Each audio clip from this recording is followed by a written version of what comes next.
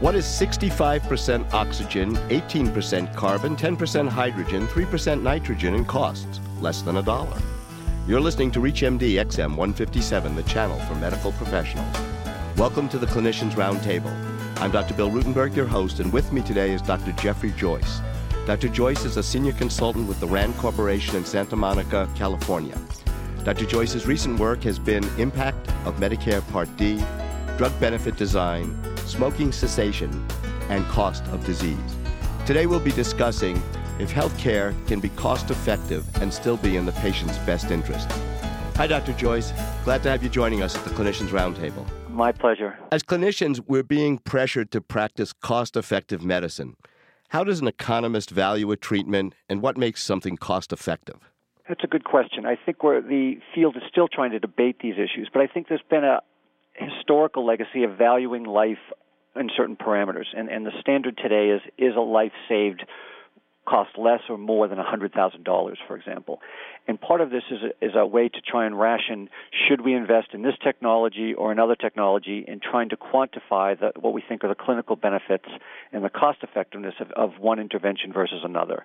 And I think that $100,000 is somewhat arbitrary, but that's sort of a standard metric that's used more for comparative purposes, I think, than sort of an absolute number. Yeah, I don't want to blow you out of the water, but on the Indiana University School of Medicine webpage, they pegged the value of the human body at $45 million, with bone marrow costing $23 million based on 1,000 grams at $23,000 a gram. So, I mean, it seems like what we pick as cost-effective really hangs on that number, doesn't it? To some degree. But again, I do think an important metric is to say, what do we think it's worth when we're deciding upon which technologies to invest in, and not to hold that number an absolute. And when I was referring to $100,000, that's typically to save 1 year of life for someone at a decent quality of life. And that will typically translate into a sort of a lifetime value of anywhere in the range of $6 to $8 million for the value of someone's life over the course of a lifetime. How is that come up with? I mean, I know we don't have time to go into large economic models, but there's something I read about, it's called the standard gamble. Could you explain that? Typically what you would do, there are these, and these are somewhat of hypotheticals that you'll present to individuals, and you'd say, how much would you be willing to pay to extend your life a certain amount of time, for example, in perfect health or less than perfect health? And people, you try and tease out what people's willingness to pay is to extend their life under these different states. Another alternative might be to say, historically this came from the ESRD, the end-stage renal disease, when we're thinking of how much should we cover this under Medicare, how much does it cost to extend someone on kidney dialysis' life? And at the time it was $50,000. And so that became the benchmark for a while. Another way we typically might do it is to try and infer from market behavior. We're looking at your likelihood of using seatbelts. We know that reduces your probability of dying by a certain percentage. And then we can infer, in essence, how much you're willing to take risks or to improve your safety, and then quantify that in dollar terms. And remarkably, those estimates kind of come out in the same range. And that's where we get this $100,000 people are typically willing to invest for an additional year of life. Can you give a concrete example of where this type of modeling for cost-effective care supports the patient's best interest, where it's been applied and patients really have said, this is in my best interest, I'm getting taken care of properly? To be honest with you, this is a form of rationing. Whether people like it or not, we do that implicitly in this country. Other countries do it more formally, but we do it through price mechanisms in this country. So from an individual patient's perspective, they may not have access to a particular technology if it's been deemed not to be cost effective. So you can always find patients who will think this is crude and arbitrary and not fair. But from an economist's point of view, we have to look at the world as there are scarce resources, and we have to make decisions about what to invest, what technologies are worth investing in, what the government should pay for or not pay for. And that's why sort of this whole arena has developed. I think from a societal perspective, we could say I think it's better to invest in technology X, which is going to save a life at $40,000 than this other technology that's going to save one life on average at a cost of $50 million. So again, it really does come down to a relative versus an absolute. You mentioned basically, and again, the government certainly is the biggest payer for health care. You have expertise in the area of Medicare Part D and drug benefit design. Cost of medications is certainly astronomical, both to society and to individuals. One approach I've heard is using cost sharing. Is that something that you've looked at? Oh, in great detail. And there are sort of two different worlds. I think one was the traditional oral pharmaceuticals, your statins to lower your cholesterol or your blood pressure medication. And what we've seen over the past decade is employers and the government sort of making people pay higher cost sharing, typically a copayment that's now more linked towards the cost of the drug. So in the old days, you used to pay $2 or $5 for a 30-day prescription. Now firms and the government are saying, well, if it's a generic drug, it might have a $5 or $10 copay. If it's a preferred brand, a branded drug that we've cut a good deal on, it might be $30. And if it's a non-preferred brand, it might be $50 or $60 copay.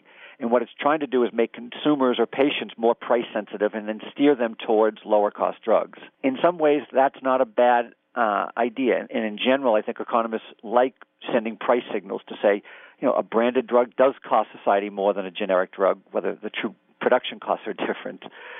And we want consumers to be aware of that when they make their decisions. But there is some irrationality to it, too.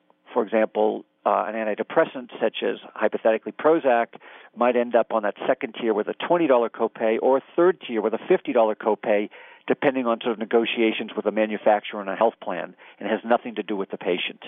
And so the drug they're taking can sort of arbitrarily seem more or less expensive, and that bothers consumers and patients. I'd like to welcome those who have just joined us at the Clinicians Roundtable on ReachMD XM 157, the channel for medical professionals. I'm Dr. Bill Rutenberg, and I'm speaking with Dr. Geoffrey Joyce, Senior Economist at the Rand Corporation. We're discussing, can healthcare be made cost-effective without harming patients? Today's Wall Street Journal reported, apropos to what you just mentioned, pharmacy benefit manager Express Scripts agreed to pay $9.5 million to settle allegations that it asked doctors to switch drugs primarily so it could get bigger rebates from pharmaceutical companies.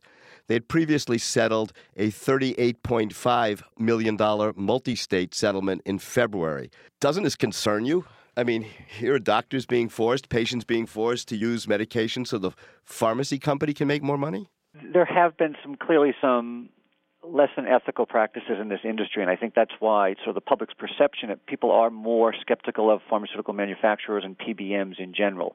I think there's some truth to that, and I also think people forget the value that these companies have created and the life-saving technologies they've created.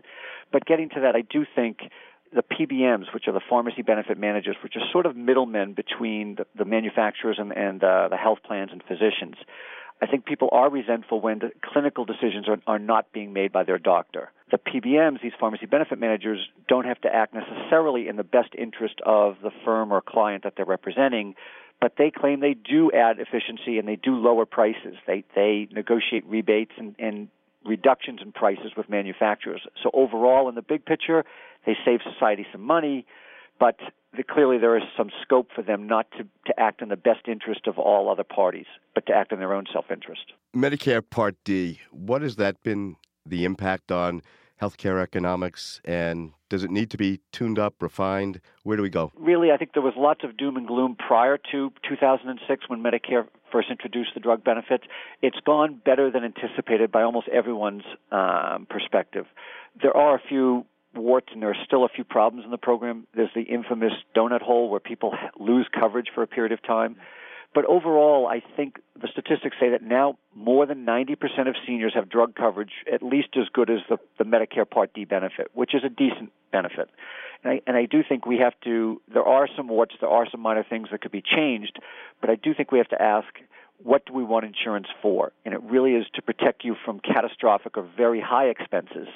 And at least Part D and most insurance plans do that. And so despite its minor flaws, it really does accomplish the goal of providing most seniors with drug coverage and catastrophic coverage. I also read recently that Medco, one of the pharmacy benefit companies, has adopted a policy by which they're going to provide the cheapest drug first and wait until you fail before you get the more expensive medication. The concern, again, is the high cost of some of these biotech drugs, the oncology drugs. From an economic standpoint, from your work, is this a reasonable approach, or is it cost effectiveness run amok? It could be a little of both. It depends how it's implemented. In theory, it's not a bad idea to try and say, if we think a lower-cost therapy is likely to be effective for the vast majority of patients, then it may not be a bad policy. I think a critical thing is how it's implemented. Is it easy for doctors to circumvent that rule? If doctors think, no, I know this patient is not going to do well on the older, cheaper medications, they really do need the best and the latest, is it easy for a doctor to overwrite that?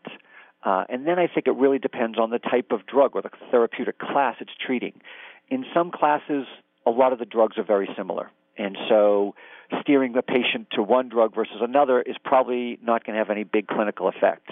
In other therapeutic classes, there's a lot of heterogeneity, meaning a drug may be effective to one person and that same drug may not be effective to another, and you want doctors to be able to prescribe broadly within that class.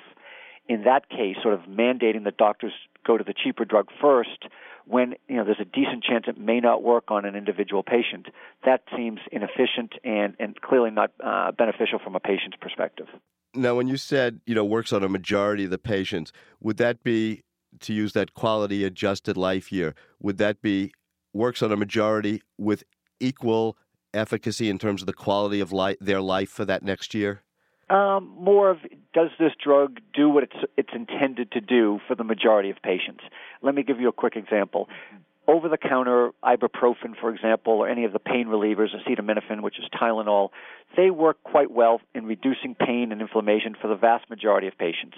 The only concern is some patients are going to have problems if they take it on an empty stomach. It can eat away at their lining. And so what happened is there was a big trend towards Vioxx and Celebrex, these non-steroidal anti-inflammatories. They basically do the same thing in clinical trials, but they don't eat away at your stomach. And they cost maybe 10 or 20 times more than the over-the-counter stuff you can buy. So the question is, do you want everyone going out and buying the $100 bottle of Celebrex and Vioxx? Or do you want to start them out on ibuprofen and tell them you should try to take this with food, and then basically it's the same drug? And so, again, I think there is some rationality of trying to push patients towards drugs we think are equally effective and have modest side effects, and to educate them about how to take these drugs, rather than just saying, here, go after the more expensive one, which costs society more money. I'd like to thank Dr. Geoffrey Joyce, who's been my guest, and we've been discussing how to value the cost of health. I'm Dr. Bill Rutenberg. You've been listening to the Clinicians Roundtable on ReachMD XM 157, the channel for medical professionals. I invite you to enjoy our on-demand program library. Please visit us at reachmd.com and register with promotion code RADIO to receive 6 months of free streaming audio for your home or office. If you have comments or suggestions, call us at 888-MD XM 157. Thanks for listening. Until next time, I wish you good day and good health. I'm Dr. Spiro Karas from Emory Sports Medicine in Atlanta, Georgia. You're listening to the first national radio channel created specifically for medical professionals, ReachMD XM 157.